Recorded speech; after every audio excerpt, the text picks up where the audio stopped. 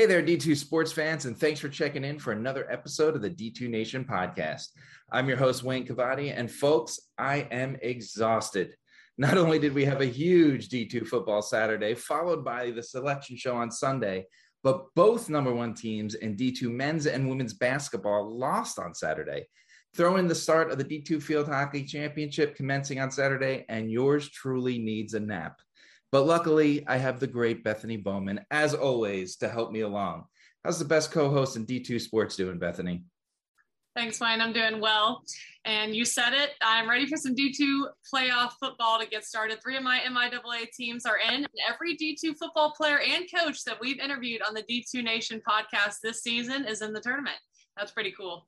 But more importantly, this week we are going to talk to some of the guys from D2 football and the guys that put D2 football on the map. So please welcome Brandon Meisner and Chuck Bittner to the show. Welcome to the nation, gentlemen. Thanks for having us. Yeah, absolutely. So first, before we get started, I do want to, Brandon and Chuck are two of the elite squad over at d2football.com. And I do want to say that I wish I could have Chris, Matt, Paul, Jake, Devin, and everyone else on there, but this would spiral quickly into a 12-part episode, and we just don't have time for that. So we narrowed it down to 2, and we appreciate both of you joining us. Brandon, we're going to start with you. D2football.com really paved the way for guys like me, putting the information of D2 football out there and getting this thirst for knowledge out there. Why don't you just tell our listeners a little bit about how it all started and how you got to where we are today? Well, when I graduated from college, apparently back in the Stone Age, there wasn't enough coverage of Division II. It's kind of frustrating. The only thing that existed was one column per week. It was on USA Today, and it was written by a friend named Greg DeHushak. He's from Pennsylvania. And, I was complaining there wasn't enough out there. So eventually I met some folks on the internet, through different basically chat rooms and things like that. And we just talked about Division II football. One of those, Jeff Witten, happened to build websites. He's from Florence, Alabama, which was the former host of the national championship. I mocked up what a site could look like, and I believe it was like in Microsoft Paint, something very rudimentary. And he said, let's build it. And I said, okay, let's do it. So it honestly kind of started as a joke. And then once we published, the first day had 900 visitors. And we thought, hey, that's really awesome. What would it be like to have 2,000? And then the next day it was 2,000. And every time we wished something would happen, it did, until it was like, oh, I wonder what it'd be like to have 25,000. And then that happened. So it grew extremely quickly. 2,000 was, during the early years of the internet, the real internet that people were using. So it was an advantageous time. But that's what started it, was basically, it was a put up or shut up because nobody else was doing it. So I guess, we have to do it. When did the poll start? When did the D2 football top 25 start? It started immediately. Although we did it ridiculously at the beginning, because we only did a top 16. At that time, only 16 teams made it. So for some reason, there were regions. It didn't make any sense to just do 16, but we did it because I was 26 years old, didn't know anything, and we did it that way. I think the next year we expanded right to 25 to speak the same language that everybody else spoke. But it was immediate, and it was, 1 year after the AFCA poll had started. So we've kind of tag team the poll game in Division II since that time. And now, Chuck, if people follow you on Twitter, they know that you post a lot of the spreadsheets and the numbers that go into the bracket decisions. So with all of your deep dives this season, give us an overview of how you felt the bracket played out and what surprised you. There really weren't a lot of surprises when the bracket came out. I think that there were 3 big questions that I had going into Sunday, and probably the biggest was who's going to be the number 1 seed out of Super Region 2, because there really were a couple of solid candidates to get that number 1 seed, and West Florida beating Valdosta State in the final week of the season really opened that up, because if that doesn't happen, it's very clear that Valdosta State's our number 1 seed out of that region. With that upset happening, weird to call that an upset, right? Our defending national champion, Right. Valdosta. But because that happened, it really opened up a huge debate, really, among the committee, I would assume, and certainly among us. We had a lot of differing opinions about who's the most deserving team to get that number one seed. Valdosta certainly had the ridiculously high strength of schedule and the most wins over teams over 500. So there's still a very strong case for Valdosta. But you've got Bowie State sitting there as the only undefeated team in the region. And then, of course, you've got West Florida, who just beat Valdosta State. So that was really the biggest question I had is who's going to get that seed in that region. And then the other two big questions I had is who's going to get the last spot in Super Region 1, which was really it was pretty clear that was going to come down to either Slippery Rock or California. And you had a head-to-head result there that really made the difference. And then the last spot, probably in the whole bracket that was really up for grabs, was in Super Region 2. Is it going to be Lenoir-Rhyne or Savannah State? And it got very, very close. And that was one where, when you talk about the spreadsheets that we were sharing and that we look at and kind of circle little graphics and say, look at this and look at that. With those two teams, the records and the strength of schedule were almost identical. So you really had to go down to the minutia and look at the other criteria that the committee is looking at.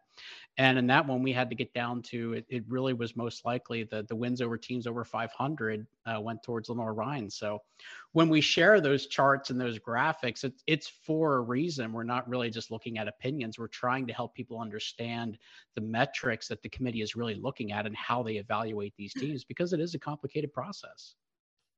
Yeah, and I know, Chuck, you and I have discussed before that it is much more of an equation, right? It's not an AFC or a D2football.com poll where a bunch of people vote. There is a method to the madness. And even though some schools and fans don't see it that way, there really is. You have to, like you said, you have to go to that last little detail sometimes to figure it all out. And that's what they did this time around. But yeah, I agree with you on those surprises. But I want to talk about two of the teams you mentioned, Bowie State and Lenoir-Rhyne. That's a game I'm very excited for in the first round. You know, Bowie State's defense is fun to watch. It leads the nation in defensive scores. Lenoir-Rhyne's on this incredible tear.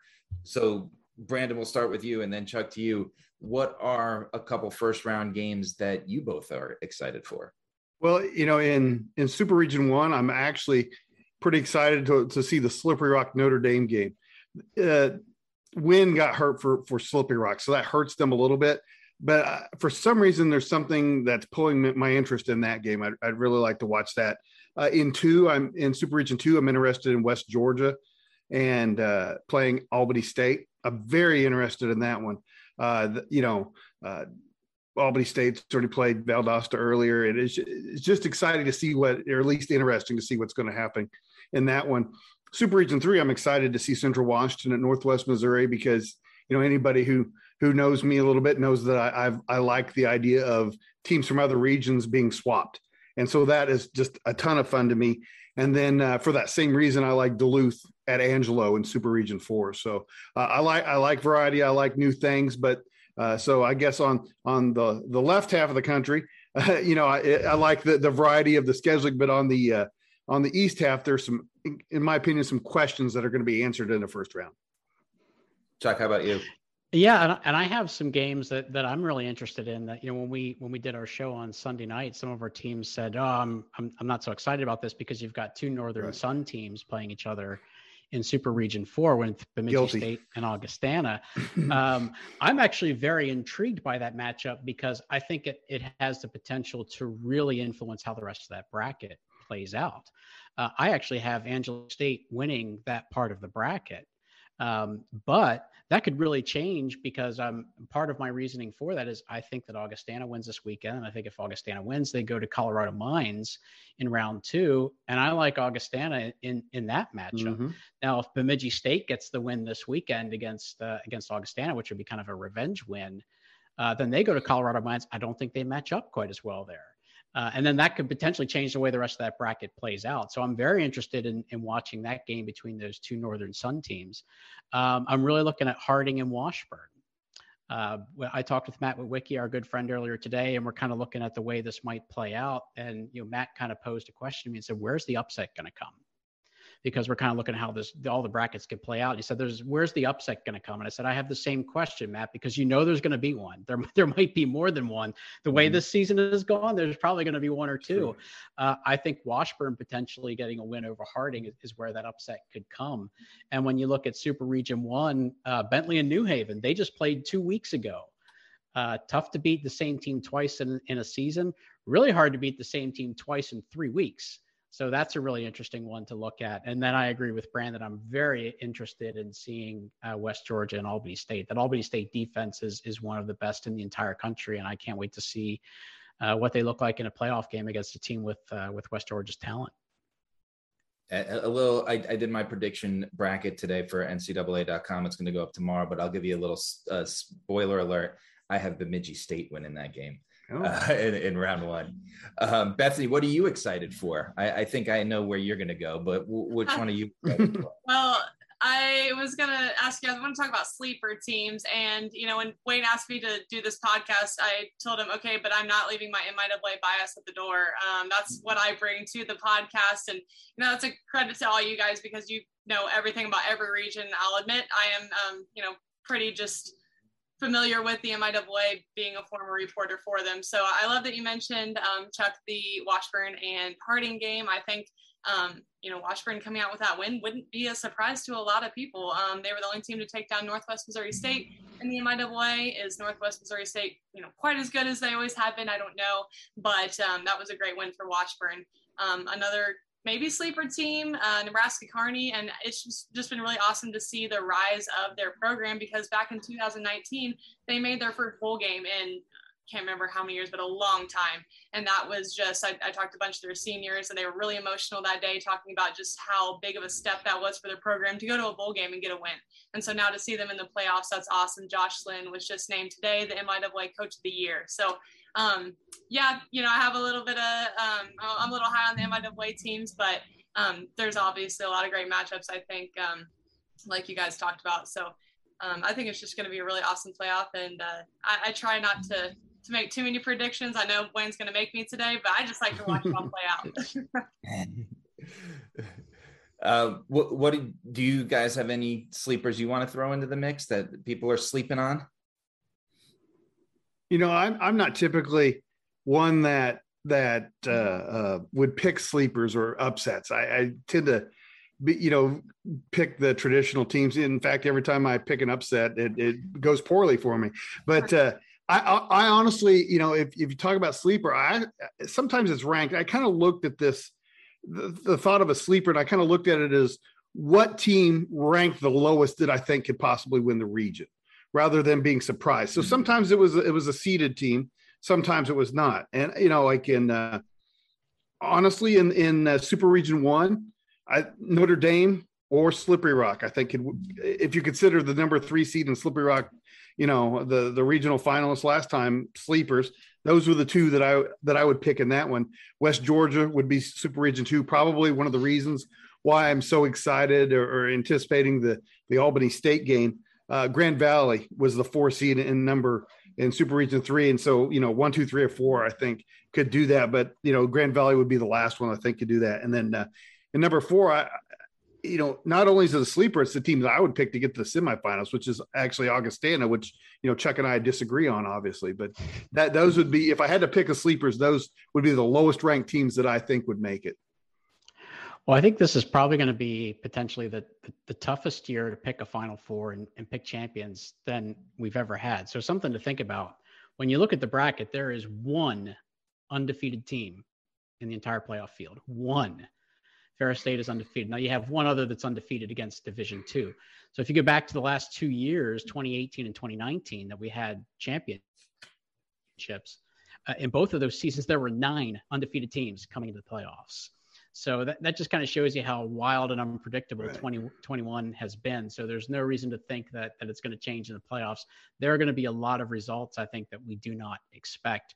As far as some sleeper teams, I think Notre Dame is a team out of Super Region 1 that we probably haven't talked about a whole lot just because they had a loss that came earlier in the season against Charleston that we maybe didn't expect, although that was definitely, one that we had our eye on.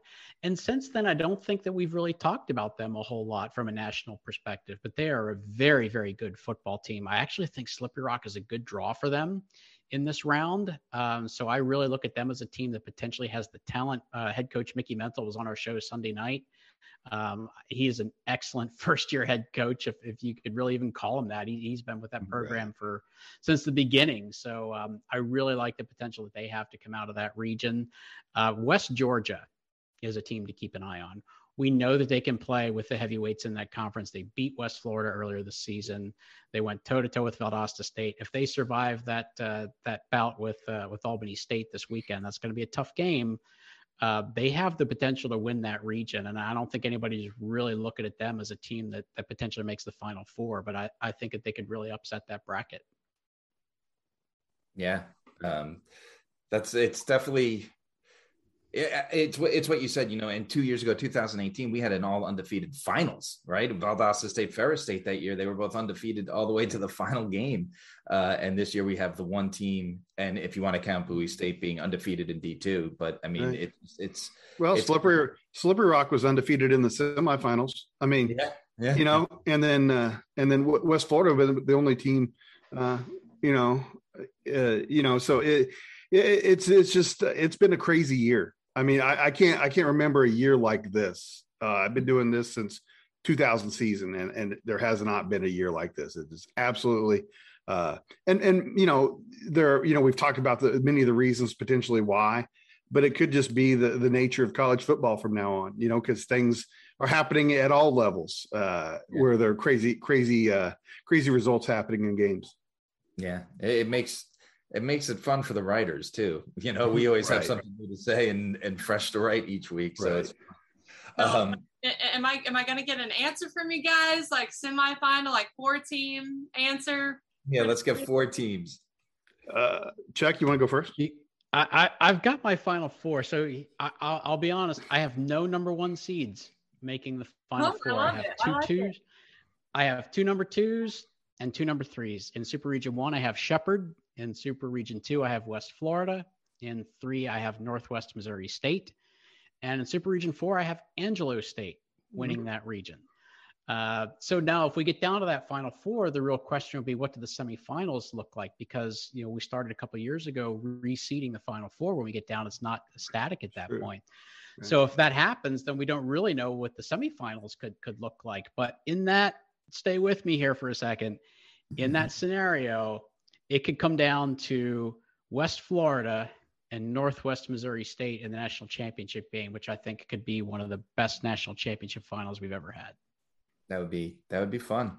That would definitely be fun. Brandon. Well, I actually agree with Chuck 50%. I had picked Shepherd in West Florida. I picked the number 1 Ferris State in Super Region 3, and then Augustana in 4, like I had mentioned earlier. So a little bit different, but when he said that he hadn't picked any number 1s, I'm like, oh no, our bracket's going to look very similar, but they were a little different. Yeah, Bethany, what do you think? I believe if I'm thinking right, I was 75% with Chuck. I went with Shepherd, Angelo State, West Florida, and then actually I should go with Northwest like you, with my MIAA bias, but I am not going with Bearcats. I think I'm going to go with oh gosh, I need to look. Sorry, Grand Valley State, the Lakers. Okay. Well, I know, and I don't want to bet against the Bulldogs, but I don't know. That's a dangerous 4 seed right there. Absolutely.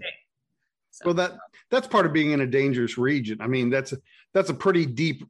It's a pretty deep region, but like 1 through 4 is really good in that region, kind of like Super Region 2, where there's depth. West Georgia's unseeded, and if somebody said they were to reach the semifinals, it wouldn't surprise you at all. So that's part of that, and it makes it difficult to predict sometimes. So it seems if Shepherd's listening, they're going to love this show, because I'm Shepherd. I've got Shepherd too. I got West Florida. I got Ferris State. And then I just felt like there was going to be one part of this bracket that completely blew up and was completely unexpected. And I had Bemidji State beating Angelo State to get to the semifinals. that you kind of talked about the revenge game against Augustana, and then Colorado School of Mines, their history the past few years in the second round, once they get there, just hasn't, something happens when they get to the second round and it's too close a game. And then I don't know, I just went crazy when it came to those things. I said something crazy is going to happen. So I don't really have too much rationale behind the last part of that, because Angelo State is very good and their defense is very good. But yeah, those were the four I went to. And then of course we got to close it out with, who's the national champion. And this is probably the hardest question to pick. Bethany, we'll start with you. What do you think the national champion is going to look like? I'm going to go with West Florida. I believe first guest, right, on our show.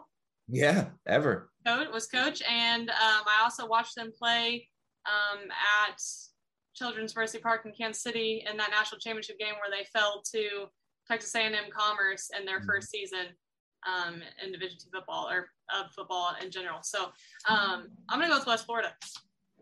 I like it. Chuck? Very hard to repeat, but I have West Florida as well. Brandon? Well, I'm starting to feel bad for West Florida because I picked them as well. Oh, no. I did too. Wow. Yeah. I think we see, Ferris State is just, because of their undefeated, they're just so good. But, the Grand Valley State, if Grand Valley State gets past that first round, that Grand Valley State Ferris State game is going to be one of the best games of the tournament.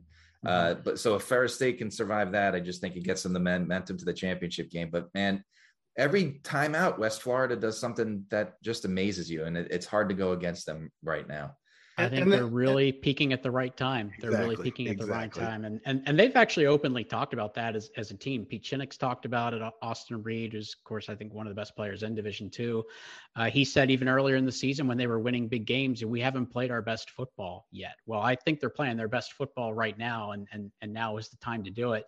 They get to play their first home playoff game ever. They're 9-1 in the playoffs, and they haven't ever played a home playoff game. So they get their first one this Saturday, and I think that they're going to be very, very excited for that. And I definitely think that they're playing their best football right now. And championships are won by teams that peak at the right time. Absolutely. And, on top of what you said, they set their attendance record last week against Valdosta State. So I can only assume that will be shattered this coming weekend. So, but Brandon, Chuck, thank you so much for joining us. Before we go, Chuck, we'll start with you, and then Brandon, please go ahead and plug away where people can find you out there on the internet, because everyone needs to be following everyone at D2 Football, really. There you go ahead, Brandon. Okay. The Twitter handle I use most is just at D2 Football. So that's the easiest way to follow us. Go to the website. You can find our Sunday night show, Inside D2 Football. You search for it under our channel, you can find it. But, that's probably the easiest way. And you can find me on Twitter. It's just at D2Chuck, but definitely the best way to find all of our info, all of our content is go to d2football.com. There's a lot more there than just myself and Brandon. We have a whole host of columnists for almost every conference, and there's going to be a ton of great info. Everybody's busy. Every conference is represented in this bracket. I don't know if we mentioned that, but all 16 conferences that sponsor D2 Football are represented in this tournament. That's the first time that's ever happened. So there's going to be so much great content. So check out the website, read all the columns, and get the different perspectives. Yes, and please do. Definitely check out d2football.com. Definitely check out their Sunday night show. The Sunday night show is great. And don't forget where you can find us, ladies and gentlemen. We're on Spotify, Apple Podcasts, Google Podcasts, YouTube, and anywhere else you want to give a listen. So give us a follow, and we'll see you next week on the D2 Nation.